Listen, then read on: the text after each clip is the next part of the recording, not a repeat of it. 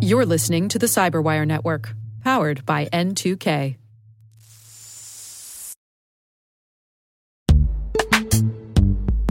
And now a word from our sponsor, Netskope. Netskope is a worldwide leader in SASE and Zero Trust. Its unified platform, Netskope One, provides optimized access and Zero Trust security for people, devices, and data anywhere they go, helping customers reduce risk, accelerate performance, and get unrivaled visibility into any cloud, web, and private application activity.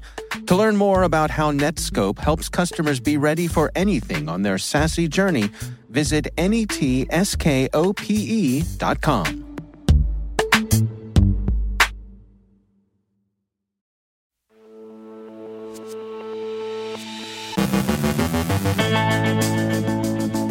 Charming Kitten collects against Iranian expatriate dissidents. The Cyber Safety Review Board reports on Lapsus. A call for comment on open-source memory-safe standards. How NSA is coping with the cyber labor market. Yandex is restructuring. Washington Post's Tim Starks joins us with the latest cybersecurity efforts from the DoD. Our guest is Dan L. Dodson, CEO of Fortified Health Security, with insights on protecting patient data and how Viasat was hacked.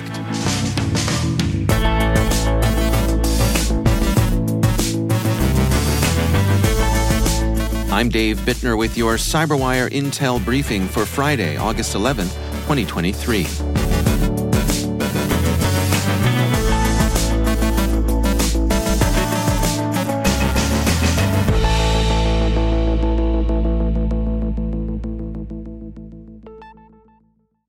Germany's BFV security service warns that Iran's Charming Kitten threat group is collecting against Iranian dissidents residing in Germany and elsewhere.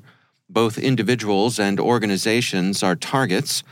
Charming Kitten has been paying particular attention to lawyers, journalists, and human rights activists since late 2022 at least. The campaign is a social engineering effort. Deutsche Welle characterizes Charming Kitten's approach as spearphishing. The Iranian service first builds a target dossier containing an inventory of the subject's interests and connections, then cultivates a relationship of trust with the subject, and finally invites the target to a video chat in the course of which credentials are harvested.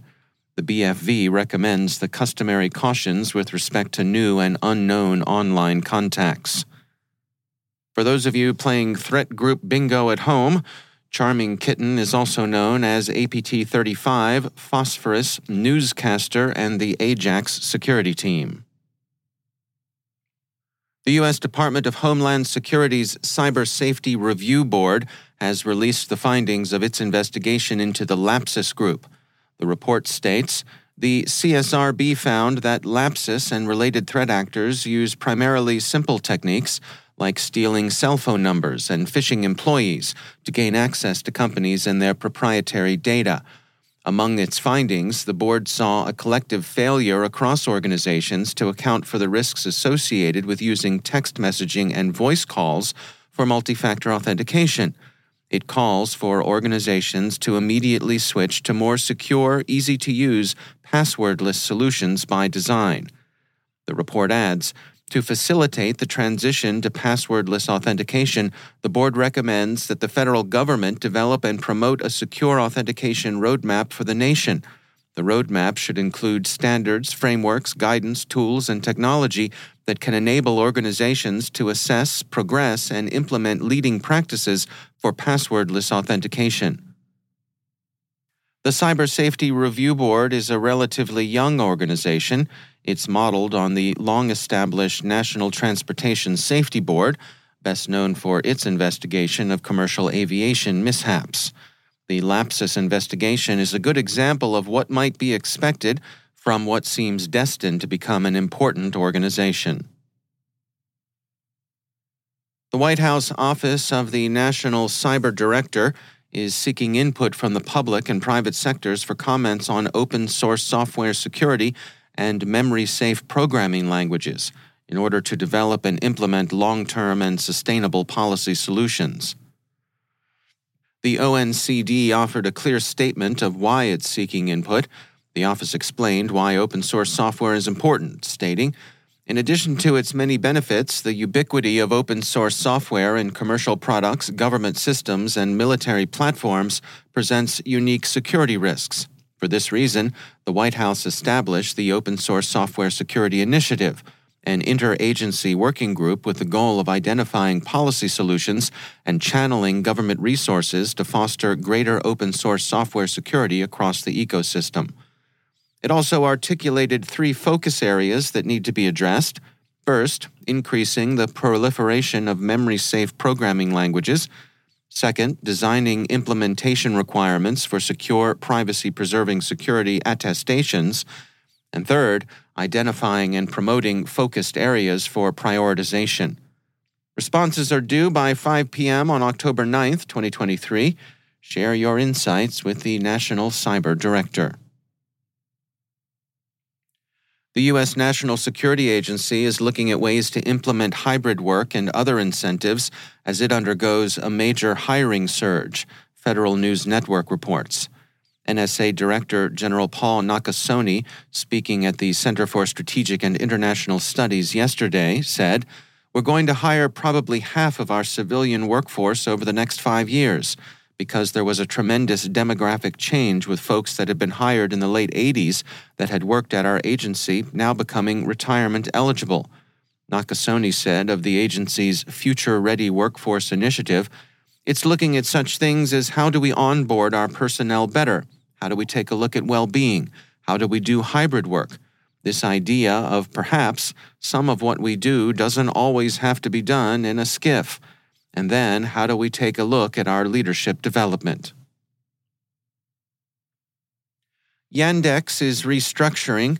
The Russian Google has a corporate parent registered in the Netherlands and listed on the NASDAQ, but that's in the process of changing. The Russian side of the business will be spun off from the parent company, Reuters reports. Yandex had been one of the few Russian companies with realistic global ambitions, but the war against Ukraine has changed that, and the reorganization will effectively recognize that. The company's relationship with the Russian regime is complicated. Arkady Volozh, Yandex co-founder and resident in Israel since 2014, holds both Russian and Israeli citizenship. He stepped down from his position as CEO and gave up his seat on the company's board last year after he was subjected to sanctions by the EU over Russia's invasion of Ukraine. Yesterday, he sharply criticized the special military operation, stating, "Russia's invasion of Ukraine is barbaric, and I am categorically against it. I am horrified about the fate of people in Ukraine, many of them my personal friends and relatives, whose houses are being bombed every day. Although I moved to Israel in 2014, I have to take my share of responsibility for the country's actions." Why hasn't Russia simply nationalized Yandex? Because, Reuters says, the Kremlin fears the brain drain it expects would follow such a move. The Institute for the Study of War concludes that a crypto-nationalization of the company may be in progress. The objectives are complex: control the domestic information space, reward Putin loyalists by handing assets over to them, and do all this without driving out the tech talent Yandex represents. And finally, Russia's disruption of Viasat in Ukraine during the first days of the special military operation was the only Russian cyber attack that came close to living up to pre-war fears of a digital bolt from the blue. Viasat's vice president and CISO, speaking at Black Hat, gave an account of how that attack was accomplished. Cyberscoop reports that it was a more complex operation than has been generally appreciated. It's widely understood that the attack used wiper malware against modems. There was, however, a second phase designed to prevent restoration of service. According to the report in Cyberscoop, not only did Russian hackers deploy the wiper malware, they also flooded Viasat servers with requests that quickly overwhelmed their networks. Viasat servers received more than 100,000 requests in a 5-minute time span. That meant that any time a modem would get kicked off the network, it couldn't reconnect because the server could not respond. This aspect of the campaign was discovered only later. The attackers not only wanted the satellite comms down, they wanted them to stay down.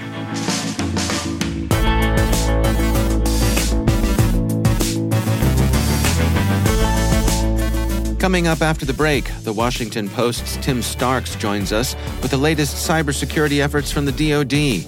Our guest is Dan L. Dodson, CEO of Fortified Health Security, with insights on protecting patient data. Stay with us.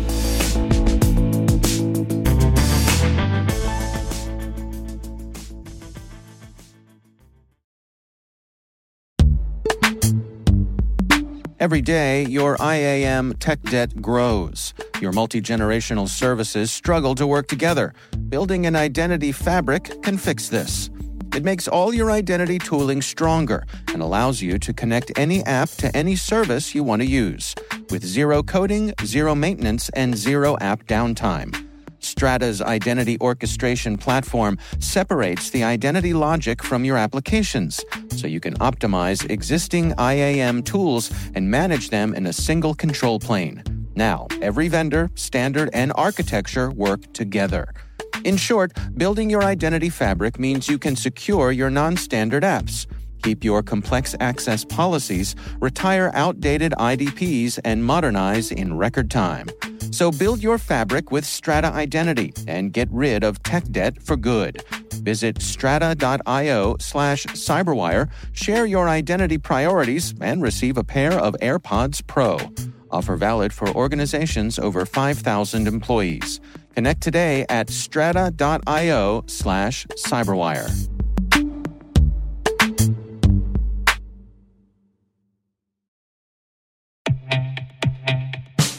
And now, a word from our sponsor, 6sense.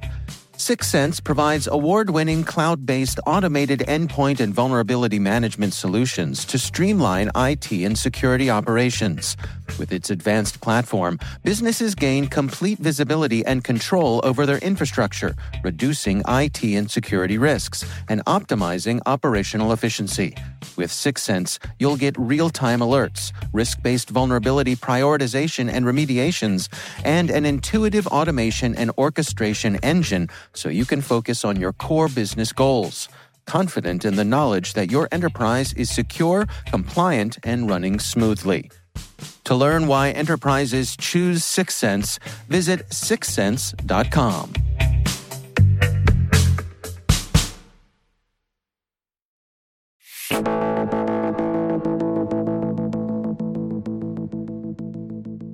Dan Dodson is CEO at Fortified Health Security, a cybersecurity firm focused on protecting the healthcare sector.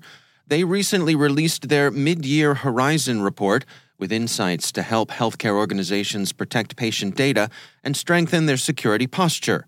I spoke with Dan Dodson for the details. Yeah, so I think one of the things that caught my eye relative to the reported breaches, we've been looking at this data since 2017, running the Horizon report. And over the last couple of years, we've seen an increase in the number of reported breaches that include a business associate. And this year, there was a 273% increase first half of 23 over the first half of 22. And I think what that really means is that organizations need to continue to invest and focus on third-party risk management, which is a hot topic in cybersecurity right now. And this data just proves the importance of making sure that as we're exchanging data to deliver clinical care, that we're focused on making sure that that's a secure way in and outside of the healthcare hospital. And what sort of specific things do you recommend for organizations to keep on top of their third-party relationships? Yeah, I think the market has largely adopted kind of the legal elements of it, Dave. A lot of organizations have, business associate agreements between the third parties. We've largely adopted that. I think now it's incumbent upon us to take that a step further and really understand the cybersecurity posture of our partners to make sure that we can exchange data securely. So my recommendation is to put in a thorough third-party management program that includes evaluating and understanding risks on the third party's side, so to speak, and then making sure that you understand what compensating controls, if any, that you need to put in place within your own organization so that you can keep the data within the health systems safe and secure, and ultimately continue to deliver care.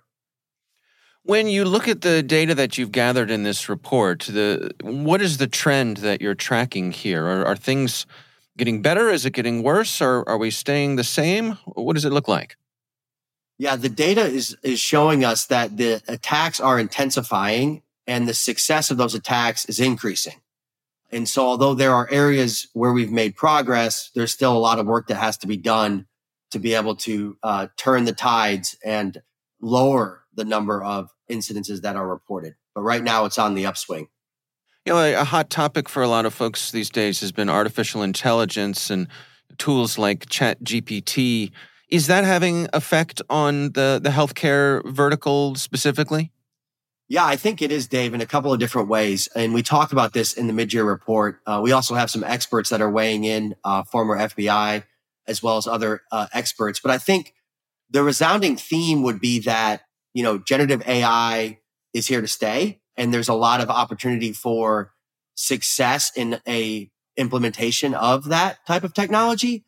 But we need policies and we need process and we need to really understand the use case and how we're going to be feeding data into these models so that we can make sure that the results of it are not only secure, but also accurate. And so I do think that type of technology is here to stay. We're seeing lots of health systems begin to use this type of technology and experiment on how it can help with identifying, clinical needs within the health system and looking at data. We just need to make sure that we're doing it responsibly. And one of the things that the report touches on is the legislative process. Where do we stand there in terms of the regulatory regime?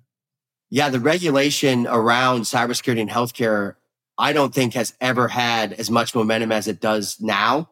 And this really dates back to last fall when Senator Warner came out with a position around cybersecurity really being a patient safety issue.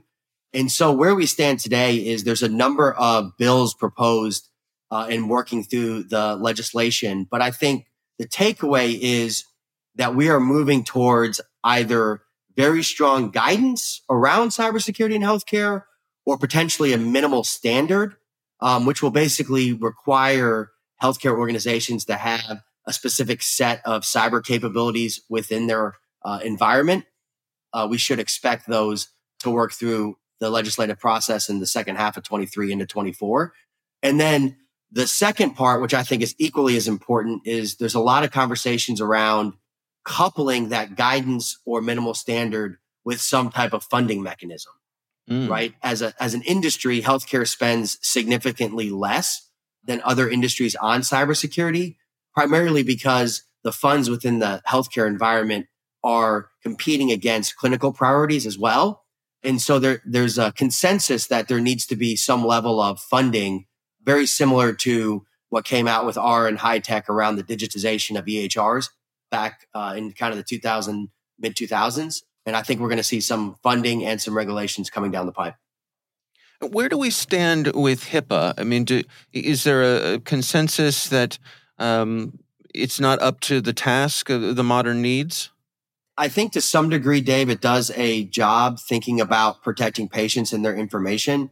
That said, I think now that healthcare is largely digitized, we need to expand HIPAA to make sure that we're either directly or indirectly, most likely with additional legislation, not necessarily a direct expansion of HIPAA, but we need to take it a step further to safeguard care in these communities, right? I mean, we are seeing healthcare organizations be down for multiple weeks and months. And quite frankly, as one of the most powerful nations in the world, we can't afford to not be able to deliver care in our communities because of a cyber event. So I think that there needs to be additional legislation around there to create this type of guidance and standards so that we can reduce the impacts of these attacks.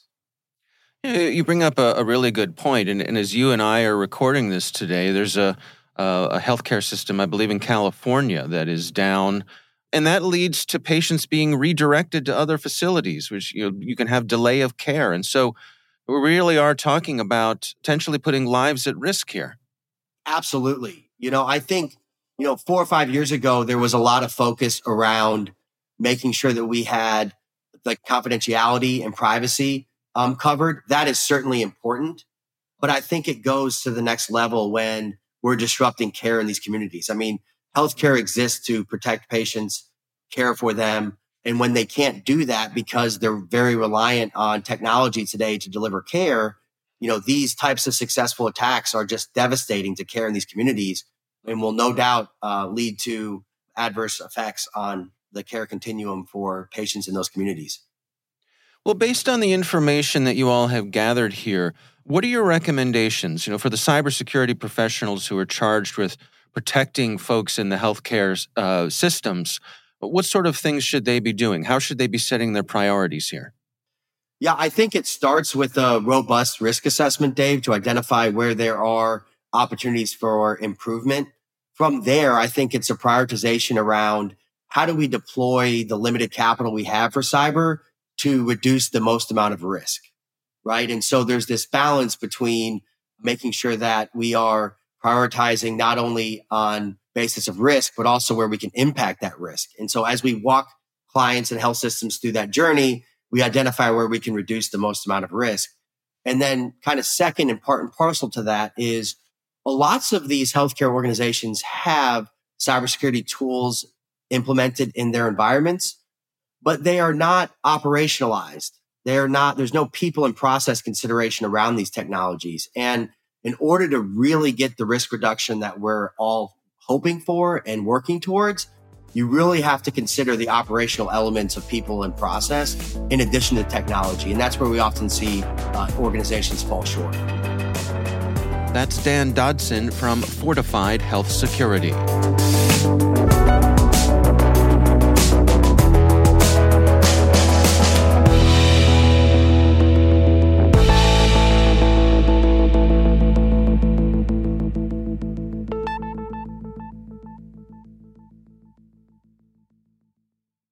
And it is my pleasure to welcome back to the show Tim Starks. He is the author of the Cybersecurity 202 at the Washington Post. Tim, welcome back.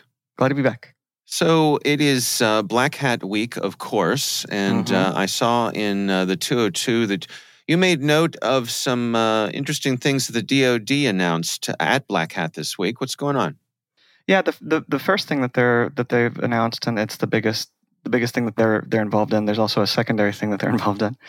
So big week for DARPA, the Defense Advanced Research Projects Agency, which of course is the fascinating high tech shop of the DoD, and credited with partially making the internet become a thing, Right? Among other strange, sometimes diabolical inventions. In this case, what they've done is they're hosting a competition that they're calling the Artificial Intelligence Cyber Challenge. Okay. And the idea is that they're going to have a competition and invite folk to use AI to counter cyber attacks. Of course, we know that AI has been feared as a thing that will help cyber attacks. This is what they're trying to do here is they're trying to get people to harness its power for good. And they'll be having some prize money. They'll be having competitions going to last over a couple years before it finally ends up with one big winner. And those companies, some of which will be small businesses, will be teaming up with all the big names in AI, like OpenAI and Microsoft, Google. So it's kind of an interesting competition. It's a little similar to something they did a few years back, but it's much more explicitly focused on AI and less on just generalized machine hacking, and has more of a prize money and has more of a focus in terms of working with the companies that are already doing AI. Yeah. Earlier this week, I was talking with Rob Boyce from Accenture, who's at Black Hat, and he was saying how impressed he was with the degree to which the government has a presence there this year, more than he'd ever seen before. I mean, I guess this program speaks to that. It does, and I feel like it's also kind of an upward swing since I've been covering cybersecurity and heading out to Black Hat DEF CON week.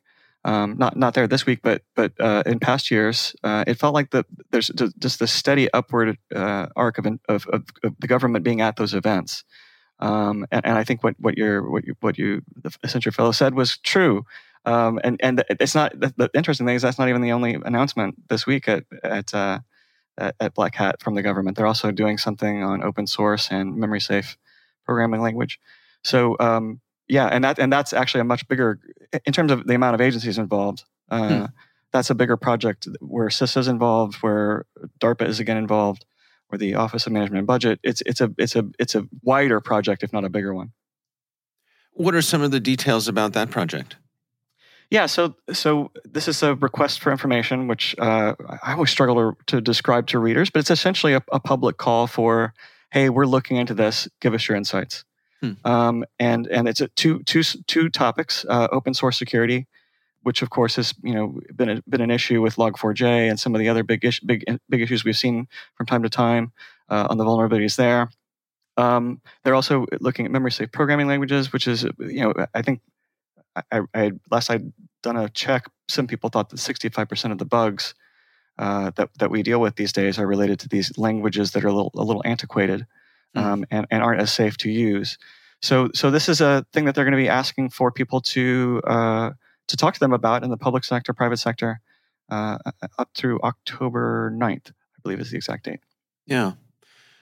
Shifting gears a little bit with you here, we are, I guess, close enough now that we can say we're heading into the back to school part of the calendar. Yeah. As a father of a son who's heading back to high school, I just got the word that it's time to buy school supplies.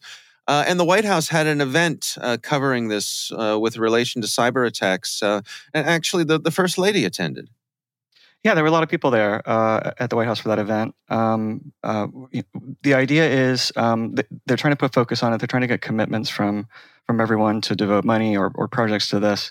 Back to school is the one of the worst times for cyber attacks. In fact, the idea of the hackers is to catch them off guard, and to if you're looking at a time when things are disorganized.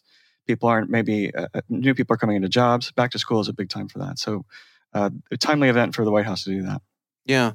In reading your coverage, and I believe it was your colleague, David DiMolfetta, who wrote the article about it, I was surprised, I guess, in that I'd never really thought about it, that school systems don't really have any reporting requirements, and that many of them choose to not report when they have a cyber incident. Yeah, that's something that could change not very soon. There's the law that Congress passed last year to require reporting for critical infrastructure, and because in a roundabout sort of way, schools are part of the government sector of critical infrastructure, they might be subject to this. But that's a regulation that's a little ways off in terms of when it will actually be finished. It's a regulation that has not been decided exactly what the parameters will be. Some of that was left up to CISA to decide. So they might be subject to that in a couple of years, but right now they aren't, and there's no requirement. And a lot of anybody who's a hacking victim in some cases doesn't want to report it. Maybe it would be better if they did, but there's an embarrassment factor, there's a risk factor in terms of legal that maybe they're worrying about. So it's not right, but it is a fact of life sometimes that people who are victims don't report. Yeah. All right. Well, Tim Starks is the author of the Cybersecurity 202 at the Washington Post. Tim, thanks so much for taking the time for us today. Thank you so much.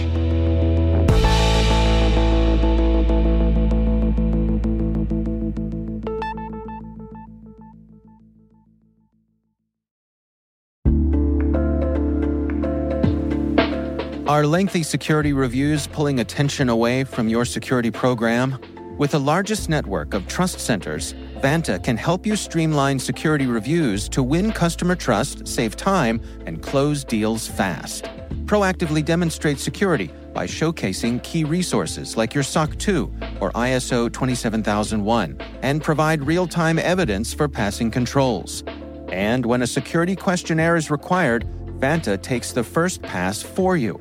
Visit vanta.com/cyber to take a self-serve tour. That's vanta.com/cyber.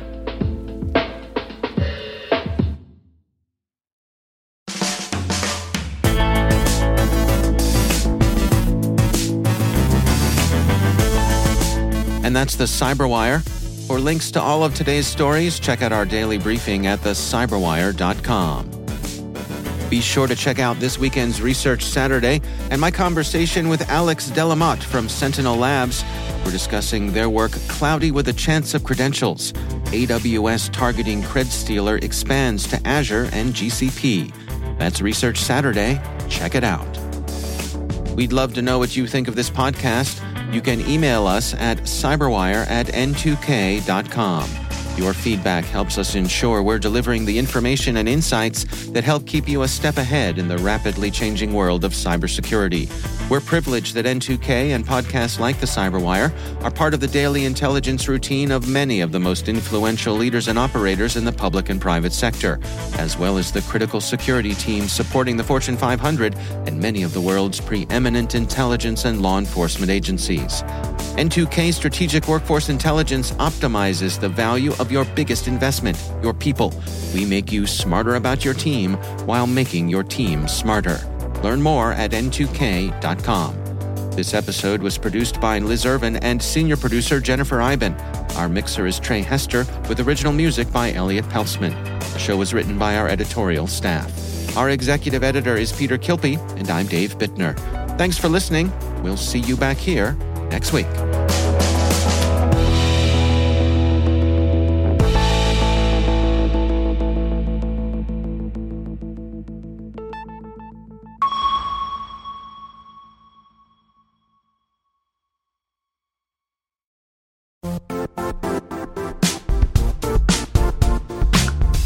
And now, a word from our sponsor, Zscaler, the leader in cloud security. Cyber attackers are using AI in creative ways to compromise users and breach organizations. In a security landscape where you must fight AI with AI, the best AI protection comes from having the best data. Zscaler has extended its zero-trust architecture with powerful AI engines that are trained and tuned by 500 trillion daily signals. Learn more about Zscaler Zero Trust Plus AI to prevent ransomware and AI attacks. Experience your world secured. Visit zscaler.com/zerotrustai.